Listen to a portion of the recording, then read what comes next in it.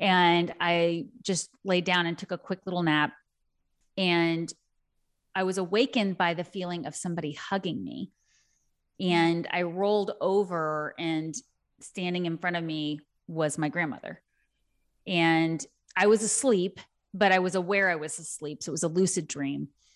And she didn't talk. She just looked at me with this knowing look.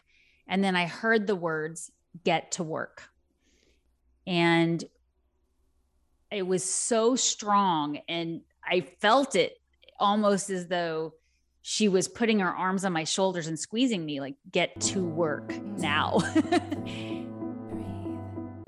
This is Unconditioning, Discovering the Voice Within, with Whitney Ann Jenkins.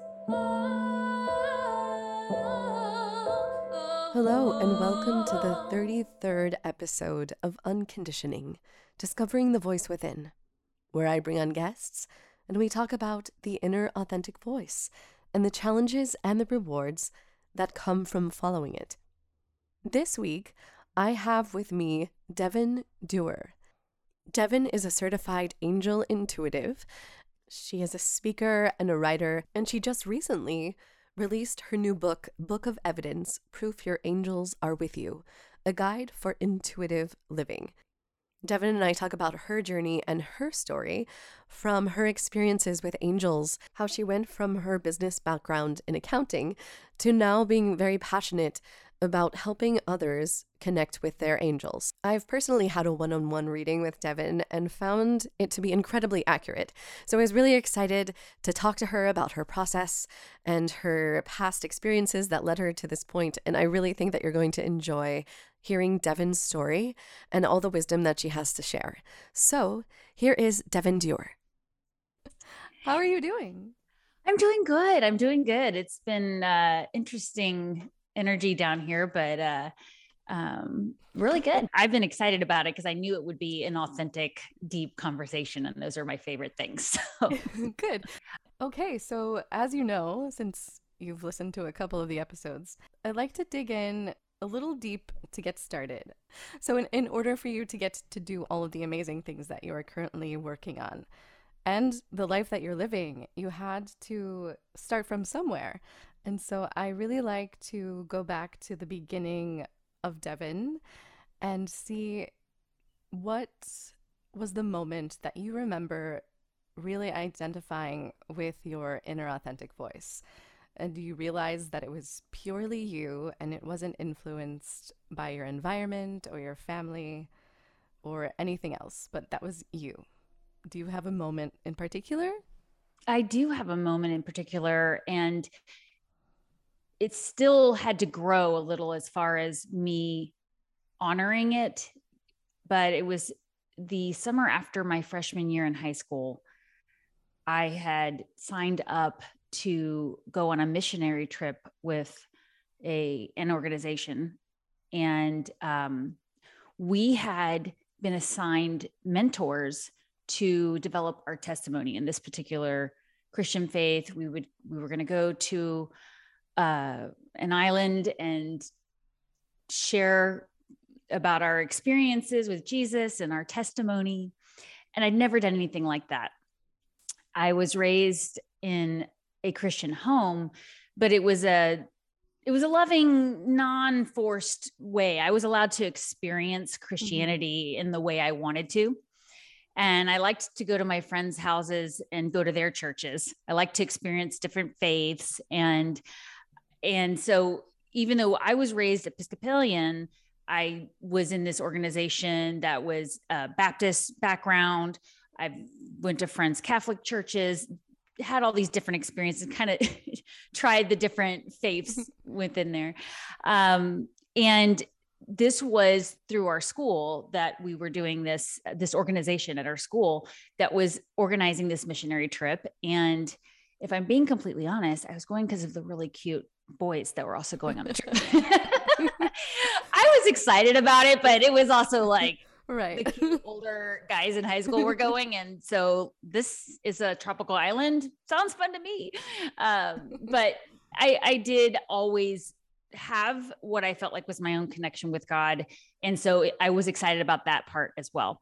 But when we were sitting, having this, this mentor that I was sitting with, having this conversation with, was asking me a series of questions to pull this testimony out of me as to the moment I asked Jesus to come into my heart and knew that I was a Christian. And being 13 years old, I wasn't really sure I could identify that. I wasn't from that particular faith where it was this big moment. It was something that I kind of just did growing up, I felt like. And so I was trying really hard to answer her questions well so that I could do a great job coming up with this testimony, even though it terrified me. And she asked me, well, why do you think God put you here on this earth? And it was in that moment that I really felt this inner voice say, you know this. But I didn't know. I looked at her and I said, I haven't figured out what it is yet, but I know I'm here to do something. And the look on her face was not what I expected. I would say she was looking at me like, who do you think you are?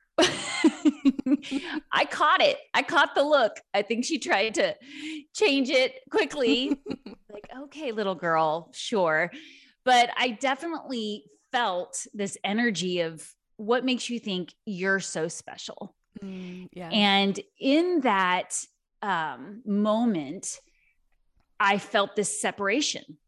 I felt a separation from what we were doing as a group. And I began watching the way people interacted and felt like everyone was being conditioned to behave a certain way, respond a certain way, act a certain way in certain situations, use certain words and language. And it was sheep being, told to stay together, stay in your spot. And it actually ended up, when we went on the missionary trip, there were more experiences there where I just felt this pure separation from the group. I felt alone in the middle of a group of people because I didn't feel the same connection with the message that was being shared. And I don't want to sound as though I'm being critical of that or criticizing anybody's belief systems, but it was that moment that I realized, wow, I really feel differently. I felt like as a kid, I was allowed to experience God in a way that was kind of me figuring it out on my own. I felt closest to God when I was with my animals, when I was outside. I never really had to question where God was. I kind of just knew how to find God. And I assumed everybody felt that way. Right. I think it wasn't until I started dabbling in different faiths and learning from other people and talking to people that I realized that actually a lot of people do struggle with that feeling and knowing. And sometimes it's the vernacular or the way that we're taught to interact that is actually causing the separation. Right. It's the conditioning, which is the whole theme of this podcast, is which to I love. Uncondition that. So it sounds like this trip that you went on, because there was a cute boy, turned into something really quite profound for you in identifying your authenticity within that. That's really cool. Yeah, and absolutely. And the boy, of course, didn't even notice me. I was still very much a wallflower at that stage, but I did have some big moments where I started to understand that there's a lot of ways to approach your inner voice and your spirituality and your connection. And when something that comes up that's that visceral, that much of a separation, it's something to be looked at. Yeah, absolutely. Not stuffed away. Not, okay, well, I don't know why I feel that way. It must just be me. Yeah. So I feel like that was kind of the beginning of me trusting, when I felt something was not right, or I felt something was very much right. felt really good and safe and loving, that would be my clue to either remove myself from the situation or, find different people to talk to. You found your compass in a way. Exactly. Yes. Yes. That was actually something my dad and I would talk about a lot growing up. He loved to lecture us to and from school, and he would tease that, he would create ways to slip a lecture in anywhere he could. And we would talk about your moral compass a lot. And how do you know when someone else you're interacting with has a moral compass or is in tune with theirs? Oh, wow. And so I like that terminology you're using as well there. Yeah. Let's see. So that's very sophisticated of you to be able to identify those feelings as a 13-year-old also. Well, especially in that like that time, there's so many changes, especially for like a young girl, like thinking about all of that combined with just like coming of age. So how did that affect you after this trip? How did you come back from that trip? And did you integrate that into your daily life? I think I decided that I needed to be careful with who I talked to about my spirituality. I had a really good friend that was very devoted to her faith, and we would have a lot of deeper conversations about it. And I felt like she was good about educating me on her faith, and I could listen without necessarily feeling in the wrong because I didn't know. So I was careful with who I talked to. Mm-hmm. I definitely, again, I think I retreated to my animals. I always did that. I grew up with horses, and we had a place where we had our horses and lots of different animals. And that was my sanctuary for sure, to go out there and just kind of get away from a lot of the formality that comes with a lot of religious organizations or just functions like that. And then my grandmother, she was an enormous mentor for me spiritually, and just watching her evolution. And she would talk to me about it all the time. And the way that she, noticed the connection with animals and myself, and how she could see that it was a spiritual thing for me.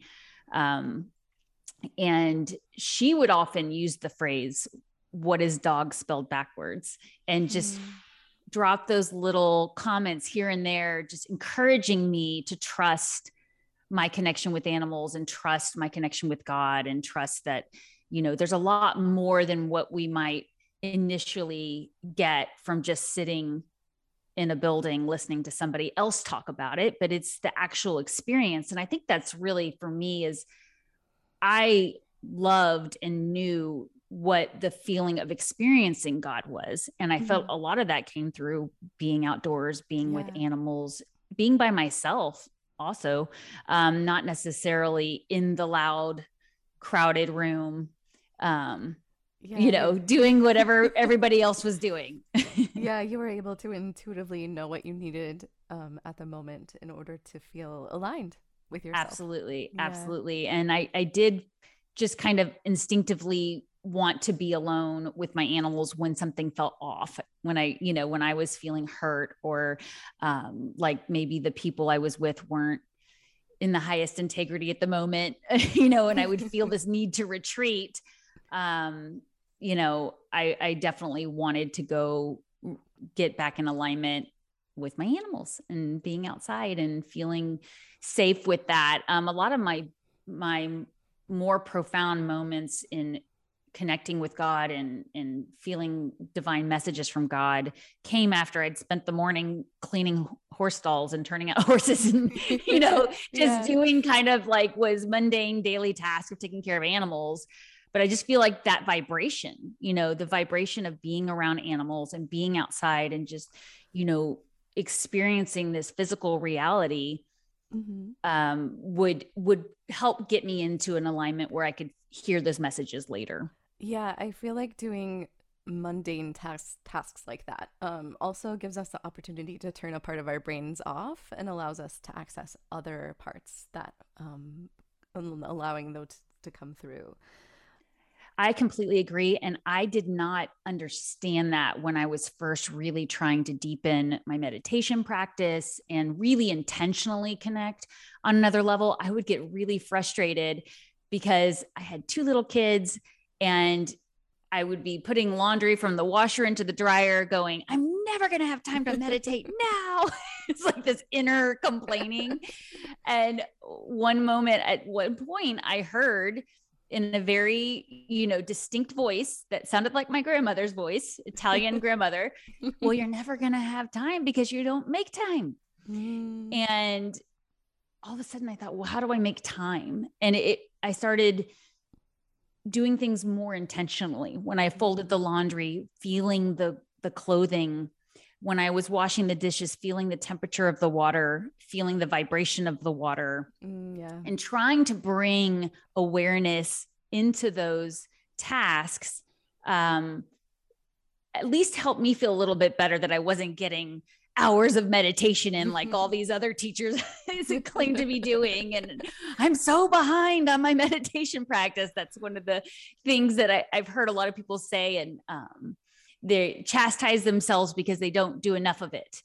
And right. I'm really into journaling. That's where I get a lot of my messages. And when I teach journaling, that's the biggest thing is people will get excited about it and they'll start doing it. And then life happens and they don't touch the journal for a couple of weeks. And every time they walk past it, they feel guilty. Yeah. And I'm like, well, that's not the intention. We definitely are not trying to attach guilt to this process at all. If you're feeling bad when you walk past your journal, we got to shift this up a little bit and find a better way to approach it where you're not feeling bad. Right. Yeah. So journaling, I journaled a lot when I was a little girl, probably around 13. I was like, I couldn't stop writing. Did you have that tool for you at that age?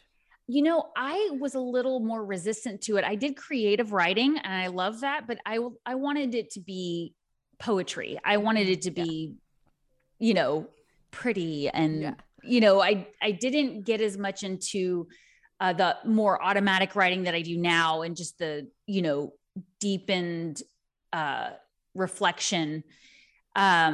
But I did have influences around me. I think it's always amazing the way we attract certain people in our lives that stand out and they're subtly encouraging you, whether they know it or not. And this was, again, this friend that I was able to have these religious conversations with. She was a very, very much a creative writer, very talented writer. And so she would encourage me. And it was it became a little bit of a competition to, trade pieces. But I did always approach my diary more as like dumping my feelings all over the page. Yeah. And so I didn't understand the value of reflecting and reviewing what I wrote, because who really wants to reread that? If you're going through a breakup right. or something and you're writing it all over the page and then going and reliving it, there's a lot of resistance to that. And it wasn't until I got older that I realized that you can journal and you can do reflection in a way that you won't mind reviewing it. Not that that's a bad thing to do. I think it's really helpful, but I could kick myself so many times for when I would just toss out some of my writing because it was just me crying on the pages over something. Mm-hmm. And I wish I had those. Yeah. I really do wish I had those to go back and reread. I have some things, some diaries here and there that I kept more because it was a gift that my mother gave me as a diary, or it was a gift from a grandmother. So that's the reason I kept it. But I had a lot of things that I wrote in that who knows what happened to them. At some point they ended up in the recycling bin and, hopefully aren't being posted somewhere that I don't know about. But just, I wish I would have kept that. And I wish I knew, or I wish it was taught more in creative writing classes and stuff to go reread your personal journal and see how far you've come. Right. And now with technology coming in so like rapidly, and that like tangible like feeling of like having a pen to paper, I feel like that might be a lost art almost. I completely agree. That's something that I am very passionate about, is the actual physical pen to paper is really what I feel like is giving your heart a voice. Yeah. It's more of a connection there. And since we are here experiencing being a physical being, it would make sense that that would be a good channel for us to connect and allow our heart to really speak through us in that way. And I agree with you. I know there's a lot of people who just feel like, you know, they want to use their technology. I still will always say, even if that's something that feels easier for someone, you really are giving yourself, your future self, a gift when you journal, when you write down your experiences, when you take time for self-reflection. You are giving yourself a gift in the future. And that's why, you know, I now am very good about keeping everything organized, and I can go back and reflect. But some of my college journals, if I could find those, they were in, you know, your cheap 67-cent spirals. So I'm sure they ended up in a box somewhere and got tossed. But, you know, I do wish I had that. I wish that that was something I could go back and see what I was reflecting on. And a lot of times it would be only in the toughest parts of my life when I was going through a change that I would journal. And that's another thing that I'm learning now, is I'm so grateful when I take the time to write about the good things, or even the mundane things, as you mentioned. You know, sometimes that's where I'll see the synchronicity in something, is I'll see the way I needed help with something and I wrote about it. I mean, I needed help getting my errands run that day and still having time to get this work project worked on and all these other things. And somehow it happened because that morning I was journaling about it, and how am I going to get all this done? Right. Yeah. So I think that even though you don't have those things to look at now, the energy of them was transformed in a way because you were able to put the pen to paper and get that out of you and have it be released. Absolutely. It was so helpful to me. And when I went through a relationship change back in the early 2000s, I was encouraged by my dad to go ahead and see a counselor. And I'd never done that before. And what I found, and she really encouraged me to journal as well. What I found is I was so much more prepared for our sessions if I took the time to sit and write in between. And so when I would sit down, I think we met once a month for about 6 months to a year. When we would sit down for our little 50-minute session together, I could get right to the heart of what I was struggling with, because I had kind of spent all this time writing it all over the pages, and I could zero in on the things that were really bothering me, or I felt like I needed to work on. And she ended up being, in her own way, a spiritual teacher for me, although she didn't refer to that at all in her practice. She was one of the ones that taught me about when I would recall a memory that, you know, I was really in a lot of pain over, for example, crying a lot over something that had hurt me. She was the one that talked about visualize yourself going and hugging your past self. And I actually did have an experience where I was heartbroken. I was out in the garden, heartbroken over something and sobbing. And I felt something hug me. And I was behind, I'm sorry, I was by myself with my animals, of course, out in the garden. But there was nobody else there. I just felt this energetic hug, and I was able to catch my breath and calm down. And I've always wondered, you know, about that. Was that really me in the future, soothing my past self? Oh, wow. And just that concept alone right? And what we Yeah. could do to heal ourselves was new to me. And, I felt obviously I was guided to her to be my counselor for a reason for that. And we didn't spend a lot of time on it, but it certainly helped me a lot with decisions I made for myself going forward. And again, strengthening, listening to my inner voice, came from all that reflection. Yeah. Opening another idea or way for things and information to come to you.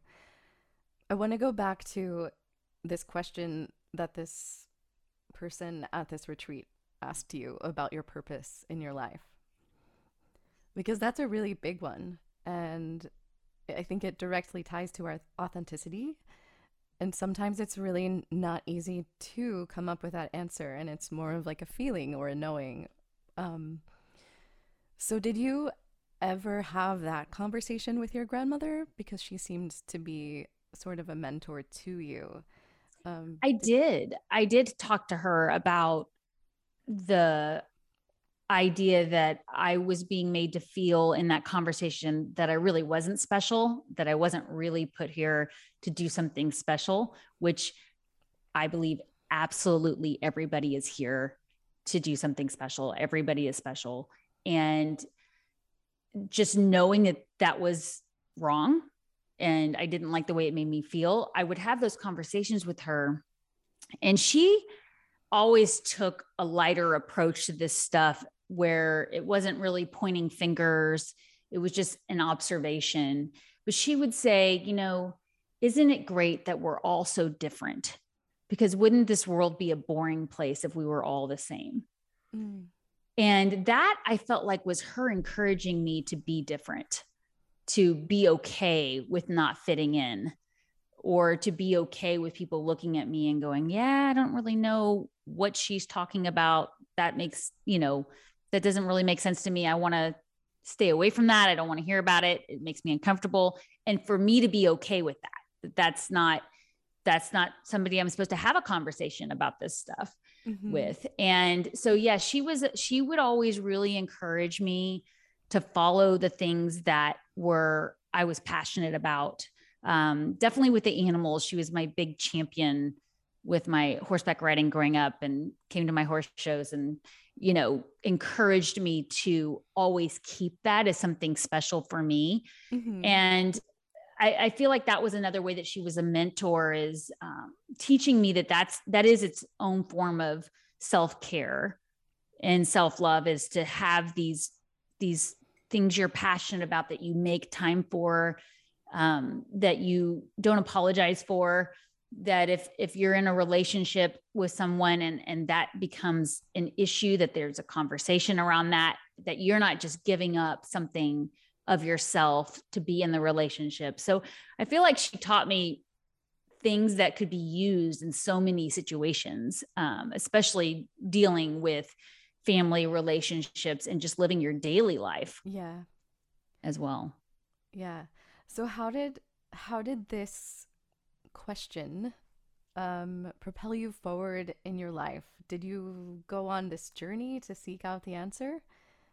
Not until, I would say it was more of a inward journey until I was older. In college, I didn't really know. I had always wanted to be a teacher growing up. I knew that. I would play school at home and make my sister be my student. And I had worksheets and everything. Yeah. It was like, that was my favorite thing to play. Yeah, we did that too. Like chalkboard. We had a great book. I was being a little tutor for her. And so I knew that I wanted to do that. But I wasn't really sure. My dad was a CPA, and our family has just always been into business. And it was kind of like, well, but our family does business things. So you can be a teacher, but first get your business degree and then get certified to teach. So I went to school to get my accounting degree, and I didn't really want to, but it was the one that was easiest for me of the different majors in business administration. And I like numbers. So it was easy for me, and I didn't mind doing it. But I didn't really like the path it took me to, because it seemed like a lot of the jobs that were coming up for me for when I graduated were going to be where I was kind of in the background behind the scenes, not really doing something that was showing who I was. Right. And I didn't have an idea around that. I didn't really feel like, oh, I need to show the world who I am. I didn't feel that way. I just felt like being in a back office doing ledger work was not something that I was excited about. And I knew from watching my dad do it, the different pathways. And I was just doing it just to do it. And then we had some experiences at the college I was at where we had a lot of loss with some students. I went to Texas A&M University, and we had several tragedies in one semester, including when the whole nation saw about Bonfire falling and several students were losing them. And it was a wake-up call, of course, for, anyone that age. A lot of people that age haven't lost anyone yet. Right. And then I went and did my internship for accounting and saw how little people saw their families in the track I was in. I was doing the auditing track, and they traveled a lot. And I would often notice just how they were talking to their spouses by phone most of the time because they weren't getting home till late at night, or their kids, they were missing bedtime. And I always knew I wanted to be a mom too. I always knew I wanted to be a teacher, and I always knew I wanted to be a mom. And those are really the two things I was the most clear about. And I also knew I always wanted to work with animals, but I thought I wanted to be a veterinarian until I started shadowing them and realizing that was not for me at all. But I was still just kind of doing what I was told with the major. And I did this internship, and I really liked the people I worked with, but I saw the lifestyle as something I did not want at all. Yeah. I did not want to be stuck in a skyscraper in a little back office with no windows, working these crazy hour weeks. And so then after my internship, my horse that I had grown up riding, and who I always say was my best friend growing up, she suddenly got ill, and I lost her. And that was a wake-up call for me as well, as far as realizing, well, that's my passion. What do I do now? I mean, that's where I would go for my retreat. And so that was jarring. And then in June of 2001, I had a premonition dream about 9/11, which I didn't discover till about 10 years later, that people all over the world had premonition dreams about 9/11. So obviously we as a collective were being prepared for that, and whether we realized it or not. But what I specifically remember about the dream was the skyscraper and the people in the skyscraper and the plane hitting it. And all I thought was, I don't want to be in a skyscraper. I want to be with my animals and my family. And so I turned down, after the internship, they gave me a job offer for when I graduated, and I turned down the job offer. People thought, why did you go to all this trouble if you're not going to take this job offer? And I graduated with my accounting degree with the intention of either getting my teaching certificate or getting, I was actually thinking of going to school to some type of equestrian school, so I could teach horseback riding and have my own barn or something. I knew I wanted to be doing something I was more passionate about. But I still hadn't figured it out. And so within the following fall, when 9/11 happened, it kind of shook everything. It shook everybody, right? And it shook my family's approach with me.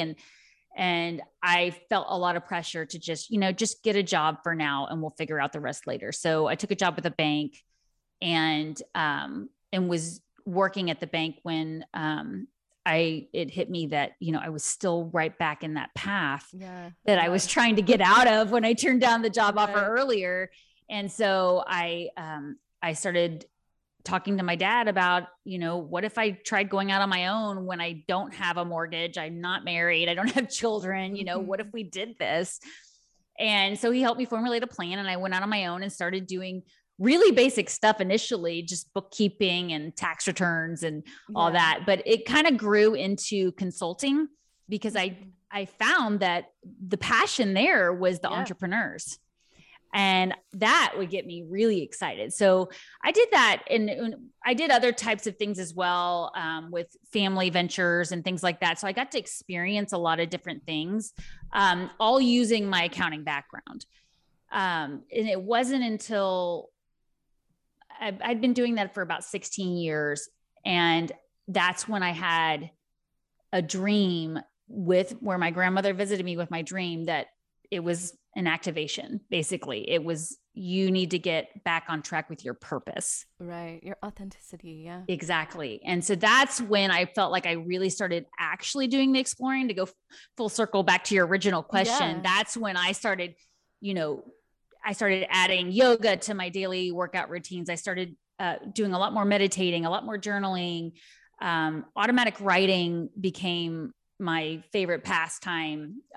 Just seeking more knowledge and more evidence for these experiences I'd had growing up, it was an inner knowing that there was something more. There were messages I was receiving, but wanting to put it into a framework. And this probably came from the accounting side of me. I wanted structure because I wanted to be able to go talk to somebody about my intuitive experiences and spiritual experiences, and them not look at me like I was crazy. You know what? I don't think that's uncommon, because I feel like, especially me too, I didn't have someone in my life like showing me what all of these experiences meant. So I had to like search for the meaning myself and like try to make sense of them. So yeah, like, that's what I'm finding too. I think when you have that opportunity to do it yourself, it's a door that opens that never fully closes again because you were there, you experienced it. So do you still journal a lot? You said you did a lot when you were younger. I know that I should, but there's part of me that resists it because I'm afraid of what's going to come out, I think. And that's what I hear. I know I should do this. And I totally understand. I have days I don't feel like journaling at all. I find in profound moments of transition in my life that it happens automatically and naturally. Mm-hmm. So, and you feel the pull towards it. Yeah. Mm-hmm. Yeah. Yeah. But I want to go back to you and your initiation experience of this experience that you were describing with your grandmother. Yeah. So I was actually, again, outdoors. I also like gardening, and I was getting my spring garden prepared and digging in the soil. I always think there's something with that as well. You're grounding yourself, you're out there in that high vibrational energy. And I had actually, my husband and kids had gone to the store. I kind of had the day to myself, and I decided I'm going to run in and take a quick power nap before I start planting my tomato plants and all this stuff. And so it was the middle of the day, and I just laid down and took a quick little nap. And I was awakened by the feeling of somebody hugging me. And I rolled over, and standing in front of me was my grandmother. And I was asleep, but I was aware I was asleep. So it was a lucid dream. And she didn't talk. She just looked at me with this knowing look. And then I heard the words, "Get to work." And it was so strong. And I felt it almost as though she was putting her arms on my shoulders and squeezing me, like, "Get to work now." And so it was very brief, but super vivid. I mean, I did wake up after that and feel like she was still standing there next to my nightstand. And it was, I had a lot of dreams growing up, and not everybody remembers their dreams, but a lot of people will say they had dreams when they were kids and then kind of stopped dreaming and stuff. I was fortunate that I've always paid attention to my dreams and been able to remember them, but, didn't always assign any meaning to them. And this was one of those dreams that's just really stayed with me. And it shook me to the point that it was all I could think about. And I went out, back out into the garden, and it was just a hot spring day. I was getting everything ready, And all I kept thinking was, what did she mean by get to work? What does that mean? What does that mean? And I was thinking about all our conversations. And one of the things that we shared is when we had both seen what we considered an angel at the end of our beds at different times. So I saw 6 of them when I was in college, and she saw one like a few years earlier, and I'd completely forgotten about it. She told me about it, and I didn't put the seriousness behind it until it happened to me. And I felt like I couldn't talk to anybody about it, but my parents knew about it. And so they said, go talk to grandma. And so I went and talked to my grandmother about this experience. And that's when she started teaching me a lot more about her experience that she had. And she had done a lot of research on other people having experiences like this, near-death experiences. So she really helped me have those conversations initially about what else is out there outside of what you would get in formal religion or in just a day-to-day conversation, the kind of the unseen that tends to maybe even scare some people. Yeah. I mean, this wasn't a scary experience for me at all. I just wanted to know what the heck it was. Right. And so she had told, when we started talking about these experiences we had, she goes, well, it was either an angel, it was either my guardian angel, or it was my mother. And I said, okay, well, what makes you think that? And she said, well, we had a deal that when she died, she was going to come back and tell me she was okay. And that everything was fine on the other side. And we just had a deal. And it was either her coming back or it was her sending a messenger, but she said, I had the confirmation I always felt I needed. And that was our agreement. And I said, well, were you going to do that for me? And she said, you betcha. And I felt like that was her doing that. And in this case, she came as herself. So it was very obvious it was her. Yeah. I think most people will admit to having experiences they can't really explain, but they know what it felt like we were saying earlier. Right. Yeah. And this was so vivid and real that I just knew what it was. I just didn't know what she meant by get to work. So when I was out in the garden, I just kept thinking about all our different conversations, and I kept hearing how she would always encourage me, you have a way with animals, you have a purpose that you're passionate about. We talked about the angels, and she validated that experience for me and helped me feel good about it. And so I just thought, well, I guess it's something with animals and angels. And on a 95-degree day, I got the biggest chills in my body, just vibrating through me. And, it felt good, but also startling. And I thought, well, okay, there's something to that. And then it was just a light switch. It really was. I felt like an activation after that. I'm like, I have to figure out what I'm supposed to do with this. What am I supposed to do with that experience I had with the angels in college? What am I supposed to do with the connection I've always felt with animals? I still didn't know. It still took a lot of years, but I went to my journal because that's where I was comfortable writing. That's where I was comfortable sharing these experiences and working through these thoughts before I started talking to other people about it. And I remember talking to my sister about it because I was trying to get her to journal more as well. And, she was kind of resistant too. Like, I don't really have time, and what am I going to write about and all that. And I said, well, I have to find something I'm excited about. And I can tell you, I love talking about angels, and I love talking to people who like talking about angels and anything spiritual, really. Yeah. And I said, what I like about this topic is a lot of people say, well, prove they exist, that they want proof. But what about, are you going to prove to me that they don't exist? What about flipping it? Yeah. Can you prove to me that angels don't exist? And I know that can go down all kinds of pathways and with that conversation, but that was kind of my drive is, well, I feel and believe what I saw and experienced. So I'm going to stick with that and go from there. And then it just opened up the doorways to different teachers. I didn't get a formal mentor until I'd been doing it for, intentionally developing my abilities on my own for about a year. And then I had a couple of experiences that kind of scared me. It was nothing bad, but it was enough for me to go, I don't know what I'm doing. Now that I'm doing this intentionally, I'm not just waiting around for things to happen. I'm doing this intentionally. I need to know a little bit more about this. And what I found is that there's a lot of opinions on what things are called. There's a lot of different terminology. Yeah. There's a lot of ways to connect, and you'll get very opinionated people saying, well, that's not an angel, or that's not this, and don't do it that way. But the one common theme I saw amongst all of it, and even with formal religions, was the concept of protection and protecting your energy and setting boundaries.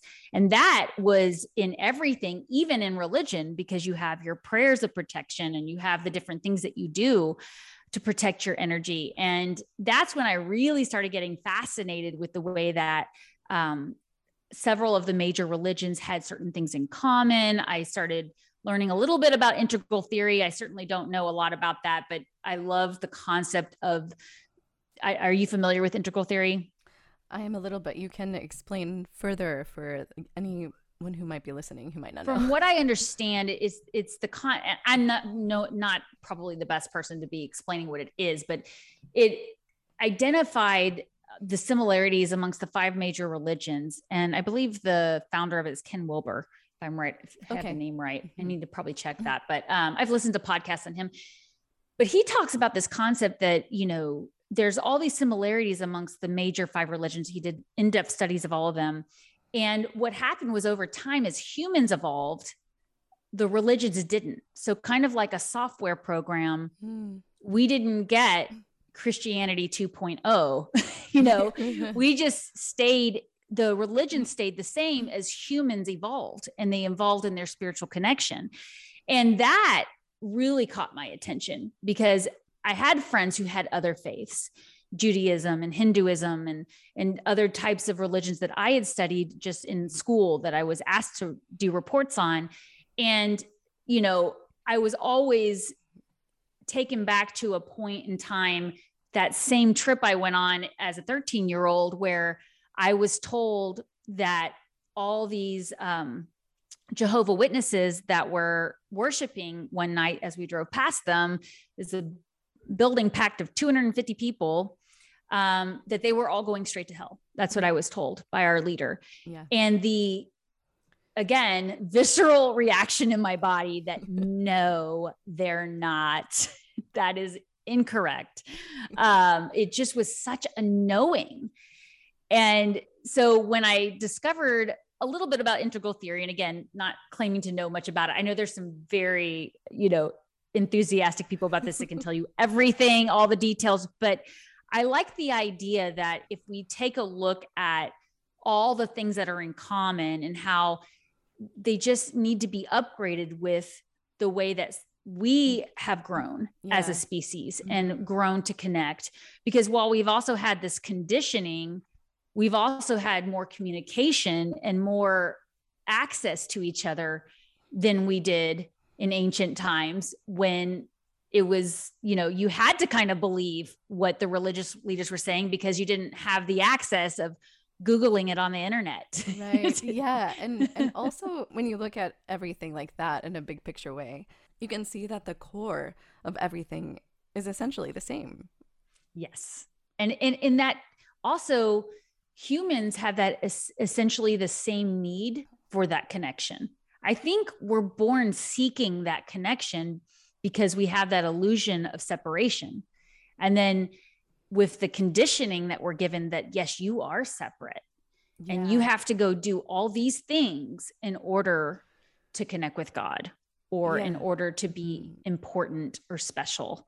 And so it's really, as we are, to your entire point, conditioned that we are separate. And then some people don't know how to go find it again, find the connection again.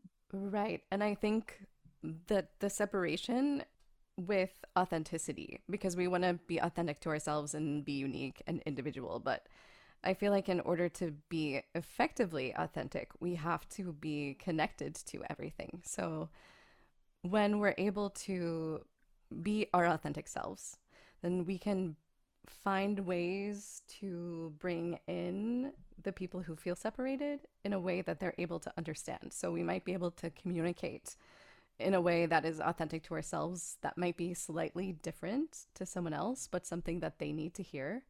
And I don't know if I'm making any sense right now. You are. I'm right on the same page with you, because I feel like people receive things differently based on their experiences and their perceptions. And that's why we need people out there having these conversations like you're having with your podcast, because somebody may not resonate at all with anything I'm saying about angels or animals, but they might totally resonate with some other piece of artwork that explains the same type of connection. And it's just different terminology. And, you know, I think that's kind of the main thing is we not only have this illusion of separation, but we have this illusion, we're under this illusion that we have control. Yeah. And so when you start to feel wait, what do you mean we're all one and the same, and we're all, there's no boundaries there, and it's scary. It's like, I have this control over what I'm doing, and I may not love it. It may not be very comfortable, you know, especially when you see people staying in relationships or jobs that they're really not that happy in. They have this illusion that they're in control of their daily life. So they'll put up with being uncomfortable. They'll put up with the negative energy because, well, at least I know what I'm getting. And if I start to loosen those boundaries and stop seeing myself as separate from my neighbor, that's scary. I don't know that I really want to know my neighbor that much, you know? Yeah, I think that's the confusing thing, is that you have to have boundaries in order to feel connected. You have to. Yes. But I think that speaks to what you're saying about your authenticity, because it's, you know, your authentic voice is kind of your boundary, because that's where you're going, wait, where am I still me, and where am I part of the collective, and what I came here to do. I love that you just tied all that, because it's so true. And I love that there's so much happening in the world right now that is bringing this conversation into everything. You know, even your corporate world. I'm meeting more and more people who are saying, you know, everything ties back to people wanting to understand their spirituality more. So it may not be something that's being talked about in a big convention center, but it is something that people are talking about behind the scenes, and the voice is getting louder. Yeah, it's trickling in. Yeah. And having a ripple effect for sure. Absolutely. Yeah, I think, you know, I heard somebody, I was asked to speak at the Texas Pet Sitter Convention coming up. And I was trying to kind of figure out how I was going to bring my topic in about using your intuitive abilities and working with the animals. And, you know, one of the ladies that runs it, she said, well, we're just tired of hearing all the things about the best way to hire your employees or the best retirement options. We want something more. We want something. And I thought that's kind of what I'm hearing from everybody, no matter what industry they're in. And especially after the pandemic and the shutdown and people having more time for reflection and space, that they're starting to realize, this missing thing that I was ignoring. I knew it was missing, but I was able to just stay really busy and ignore it. Yeah. When you do a presentation on angels for a corporation and a skyscraper, then we're going to really have made it, I think. Exactly. Now we know. One day. Yeah. So. So taking your experience with angels and your experience with your grandmother, where did that lead you next? It was really a need to teach others that they can do this themselves, that they can have these experiences, that it's not an arm's length experience. Because I think that was my thing. I was lucky enough to have good experiences with formal religion growing up. I know so many people who didn't. And so there were things about the church services that I loved. And I did feel really connected and amazing.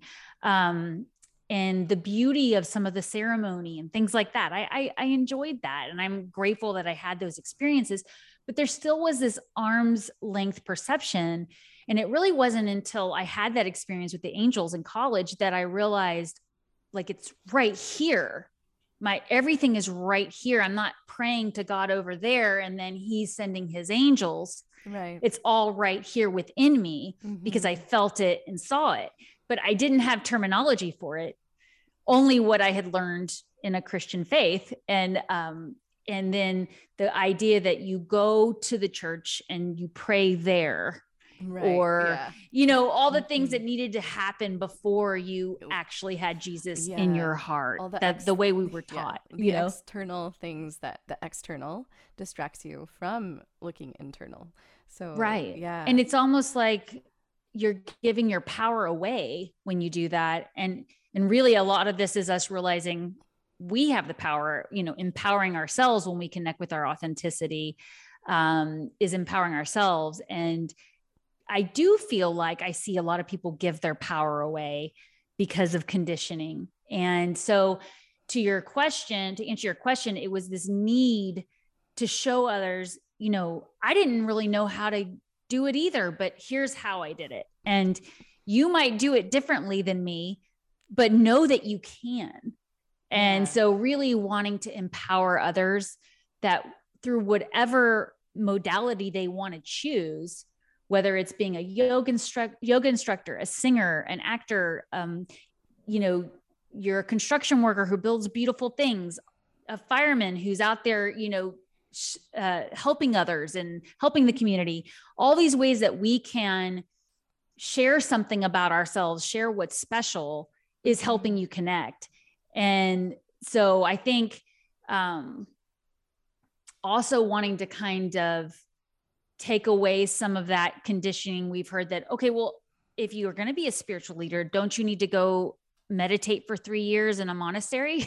Isn't that what you're supposed to do?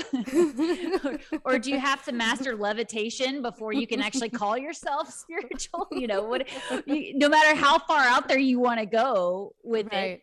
Knowing that you can actually do it in the little things. I know you've been to my monthly coffees, and one of our regulars that comes, hasn't been able to go as much because she has a grandbaby and she's wanting to be with her grandbaby a lot. And she said, I just haven't been able to do my journaling and I haven't been able to do my other stuff because I'm so busy. And I was like, well, what's wrong with it? I mean, I feel like that's spiritual in itself. That's that spiritual connection. Being a grandmother, it can be its own version of that. And I mean, I saw that firsthand with just being in the presence of my grandmother made me feel good. And I noticed the difference of being with my grandma versus being with the kid down the street, who was playing video games or something. It was a different feeling that I was experiencing, even if I didn't verbalize it. So I guess I really love the idea of bringing it into all your tasks that you're doing. And so I guess that's full circle to the mundane side of things, but I still have to do accounting work. I still have to do tax returns and bookkeeping, and I don't always get super excited about it, but I also kind of understand the why behind that in a different sense as well. And that's even its own boundary of, we have to have things organized in order for me to have this space and time for me to do my spiritual work. So trying to just kind of approach things with that different perspective, like, oh, I just can't wait to get all this stuff done so that I can finally go meditate. I can finally go practice astral travel now. It's like, well, put that at some point you do have to go to the grocery store. Yeah. Yeah. And I did, I think that was another thing when I was getting started seeking teachers, seeking workshops. I did kind of have that left brain approach a little bit as an accountant. It's like, well, I don't have time to go do a 3-hour yoga workshop right now. I need to do this and this and this. And how do they get anything done? And having to to kind of figure out my own personal balance with other things in my life and still bringing the spiritual side in. And I think that's an ever evolving thing, right? I mean, it's always changing. Well, I feel like you have to have the mundane in your life in order to have the contrast also, to know what you really like. Because if you don't have that, then it's all just gonna be, I don't know, just a floating big around. Yeah. I think that's exactly what my grandma was trying to say to me when she would say, you know, isn't it great that we're all so different? Because how do you know what you don't want to be, right? Unless you see somebody behaving in a certain way that just doesn't feel good, or they are, you know, they have this huge passion for, let's say, cars, and my passion is horses, and we need somebody who's passionate about cars. We need that so that, you know, that can grow. Yeah. And I'm glad I don't have to do that, because I want to be over riding my horse. So, yeah, I agree with you on that. I think you're right. It creates that juxtaposition with the bigger things so that we appreciate it more. And I've heard teachers talk about that. I think you have as well, that a lot of the reasons that we choose to incarnate and have this human experience is because of the contrast. It's so much more vivid here in this physical reality when we're in a physical body. Right. Yeah. So would you be interested in sharing your process for connecting with the angels? Or yeah, what would you like to share about that? I don't want to force you to share anything that you're not comfortable with. Oh, no. Well, you know, for me, I would say, well, I'd like to start off by saying I really feel like it's different for everybody. Yeah. So that's another thing that I'm passionate about teaching, is everybody identifying their own way that they get messages. Because back to the artist being just as much, you know, in their spiritual space as the person with the hammer down the road, Bill, that is different, but we're still doing the same thing. For me, it, you know, I've always been very visual. So I would say that I tend to see things if you're familiar with the clairs, you know, there's different ways we can feel things, see things, hear things, just have a knowing again, which is claircognizance. And it took me kind of having to practice with different things to figure out where I get things more. I would say growing up, it was more of a feeling that I would get when I was connecting or feeling a presence with me. And then I think when I really started focusing on my journaling, and I took a painting class and like making things more visual on the outside, it started helping with my visions on the inside. So I start off always by saying a prayer of protection, which I think is, again, one of those things that's common with all the different modalities, whatever you call it. You know, I have a friend that the way she works, she uses totally different terminology than me. So she calls it shielding, or, you know, an energetic pyramid or whatever. And so I start with the prayer of protection. And in my energetic space, I'm saying, I only want to connect with high vibrational beings, and really set that boundary that, you know, I'm going to do that. And then if I'm asking for messages on behalf of someone else, then I'll bring that person into my space with their permission. So I'm pretty regimented about the way I do that, just because of the way I was trained. It makes me feel good. It makes me feel like it's the more ethical way to do it, which is that I would never just ask for an angel message on your behalf without you saying to me, hey, Devin, can we do this? Let's sit and connect. And so I like to have that intention behind it, which is why I get so passionate about journaling and with the methods I teach, because it's really about that intention behind it. And so I have that intention that I'm only connecting with the highest vibrational beings. And again, if it's for, you know, messages with someone else, that they're in there. And then I also ask that we learn what's in our highest interest to know. So you're kind of leaving that open for, if somebody really wants to know if they're going to have an opportunity to date that guy at work, And, is he about to break up with his girlfriend? That might not be in your highest interest to know. So it's not really that kind of connection for me. It's more about gentle guidance. What is in your highest interest to know that you will actually have an opportunity for a new relationship at some point?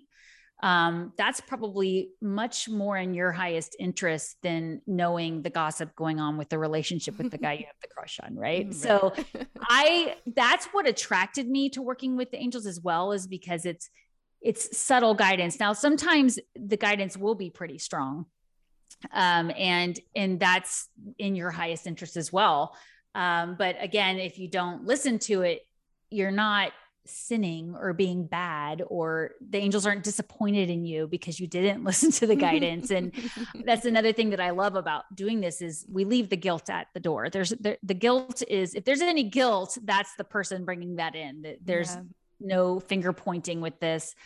And so I literally just, once I feel really grounded and connected and protected in the space, I ask a question, and I will get, again, images, symbols, feelings, depending on the time and where we're sitting. Sometimes I do use cards. I'll pull out cards as like a shorthand to get to the point faster.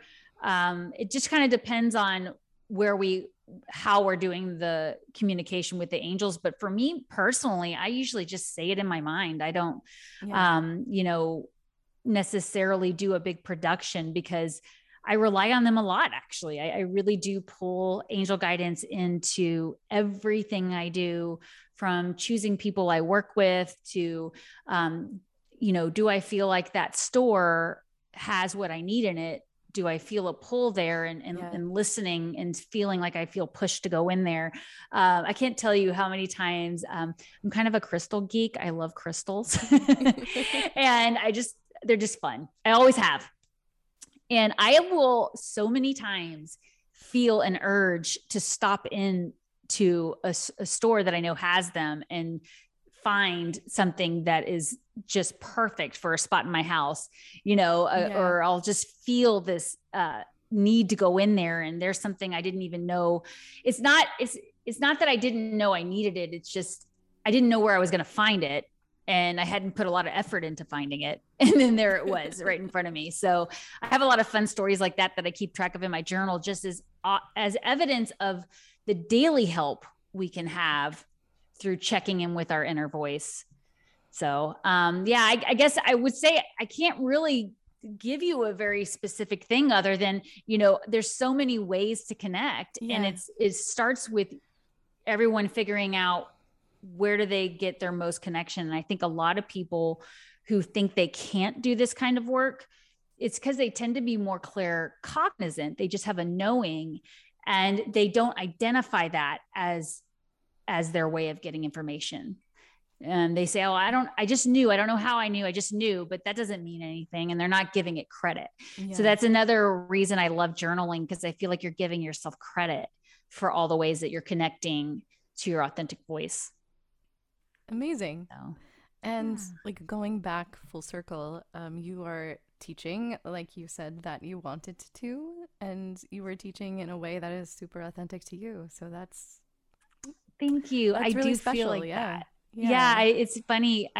When you have that gift of hindsight, which is another thing that I feel like journaling gives you, I can see all the ways that I've used that need for teaching, but also the business world and the accounting side, and experiencing the passion with entrepreneurs. And also, like you said, seeing the life I didn't want. I didn't want to be in a back office with no windows, not seeing my family and my animals. And that juxtaposition was very helpful to me in figuring out what my purpose was. And I think we're always growing with that, but and I think we're always evolving. And I think that's the other part, is it's not a straight line to our purpose ultimately. And being okay with it not being a straight line. And then maybe even thinking we've gotten there. Okay, this is it. And then allowing that to evolve and grow. that's tough. That's tough for me. I like structure. I like to know the answer. I 2 think plus 2 is always 4. right. Oh, the numbers. Yeah, I imagine. So numbers. Okay. So you have numbers with accounting. Do you experience numbers with the angels ever? Big time. Yes. Yeah. That was one of my first ones that I was seeing visually, is just numbers everywhere in the most ridiculous places, not just the clock, and, Yeah. and then, I started tracking all the times I would see numbers, and I was just using up pages and pages in a couple of days.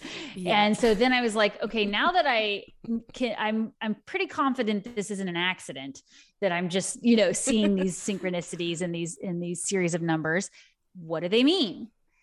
And that's where that's how I started developing the journaling that I teach, the methods, is I wanted people to have a way to easily review the intuitive hits they've had, the symbols they've received, so they can create their own language with their angels. And I think that's kind of the biggest thing that people don't know when they're starting off, is that what a red cardinal means to me may mean something totally different to you, and no one's right or wrong. It's what 1111 means to you means something else. Now, I think we do have like these collective ideas of what these things mean, and I think that can be helpful when you're getting started, to kind of know, well, generally when people see 444, it's a sign their angels are with them, or something to that effect.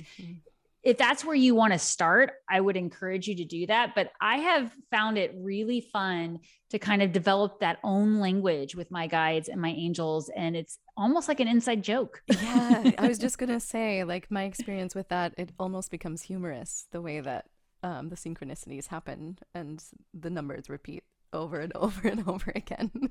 It is. And you know what? It's also funny. What happen for me is when my attitude isn't the best, that's when they'll get a laugh out of me, because they get in front of me so much that I'm like, okay, fine. I'm being very grumpy about this. Time to shift my perspective and take a deep breath, go do some breath work and get out of this mindset. So it is funny. It's almost like, I say the angels are gentle, but it's almost like they get more in your face the more they know that you trust the connection. Yeah. And you build a stronger bond with them. And then even in the same with guides as well. I have guides I work with, and I feel like, the more you practice with them, getting to know them, the stronger the connection, and maybe the more opinionated it might feel sometimes, but it's information I need to know. Right. So yeah, I love that. So, if people would like to work with you, or have a reading with you, as they are lovely, because I've had one myself, so I can thank you. Be a testimonial for that. How can people find you and like come across your work? Sure. Well, thank you for asking. I have several ways you can reach out to me. I'm on all the regular platforms. I have a YouTube channel where I share stories about my experiences. I also have tools and tips for developing your intuition, and even angel messages on there. I also host a monthly coffee. It's totally free online, where we talk about angels, so I can answer your questions if you're trying to get started with this. And then what I'm most passionate about is teaching journaling. And so I actually, either today or tomorrow, I'm supposed to have my first advanced copy of a custom journal I created, that will be available in March. Wow. It has the templates to help you get started with developing this language with your angels or your guides or whatever it is that you're interested in. It's more so that you can be organized in the way that you understand your abilities and as you grow, because then when you go back and review it, it's easy to find. So if you just go to devondewar.com/book, you can see about that, or just devondewar.com has events I have coming up. And I encourage you to join the coffee if you have any interest in this, because we have a lot of people who don't feel like they have anyone to talk to about this. And that was my biggest reason for creating this. Is we've been doing it for over 2 years now. And it's been so fun to see the growth in everyone who, once you start working on this, it just expands and expands. So I'd love to see you there. And I'm also on Instagram, TikTok, and Facebook. All the great places. I'll put those links into the show notes so people can click on them really easily. Thank you. Thank you. I appreciate that. And, I'm always eager to answer questions. And I had one more point I was going to say about the coffee and I forgot, but just that, I'm really all about empowering others to do this on their own. That's really what it is. And I want people to know that they don't have to wait around to book an appointment with an intuitive to have the guidance that could really help them in the moment. And I remembered my other point is not everyone's into angels or guides, right? They would rather study astrology or mediumship or all kinds of other things. And so what I'm really after is that whatever it is that draws your attention, that you're giving yourself that future gift of writing it down and keeping track of it so you can see your growth and see the way that you receive this information from your authentic voice. Oh, excellent. That was a great way. Great addition. So to wrap up the conversation, I usually ask this question. If your inner authentic voice had a billboard, what would it say to the world?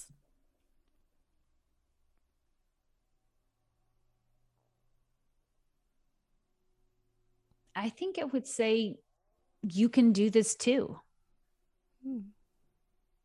And this part, that's such a great question. I wish I had a fancier answer prepared, but you don't need a fancy answer because I feel like a lot of the answers are fancy in the simplicity. Oh, that's beautiful. And this part of that statement is the fact that there are so many ways to connect. And even if, let's say you have a faith you really love, you grew up in your Christian faith, let's say, and it's been amazing for you and you love it and hold it true to your heart. That's beautiful. That's your way of connecting, and that, more power to you. And that's the beauty of us all being different in the way we connect. But, I think we're all special and everybody can do it. Yeah. Thank you so much. Thank you. Thank you so much for joining me this week. If you're listening and you like what you hear, please consider subscribing and rating this podcast, as it really helps get this podcast out to other people who might be interested in hearing it but don't know about it yet. And also, if you'd like to contact me or reach me, you can reach me at unconditioningpodcast@gmail.com or unconditioningpodcast on Instagram. Thank you so much. And until next time, stay tuned in to you.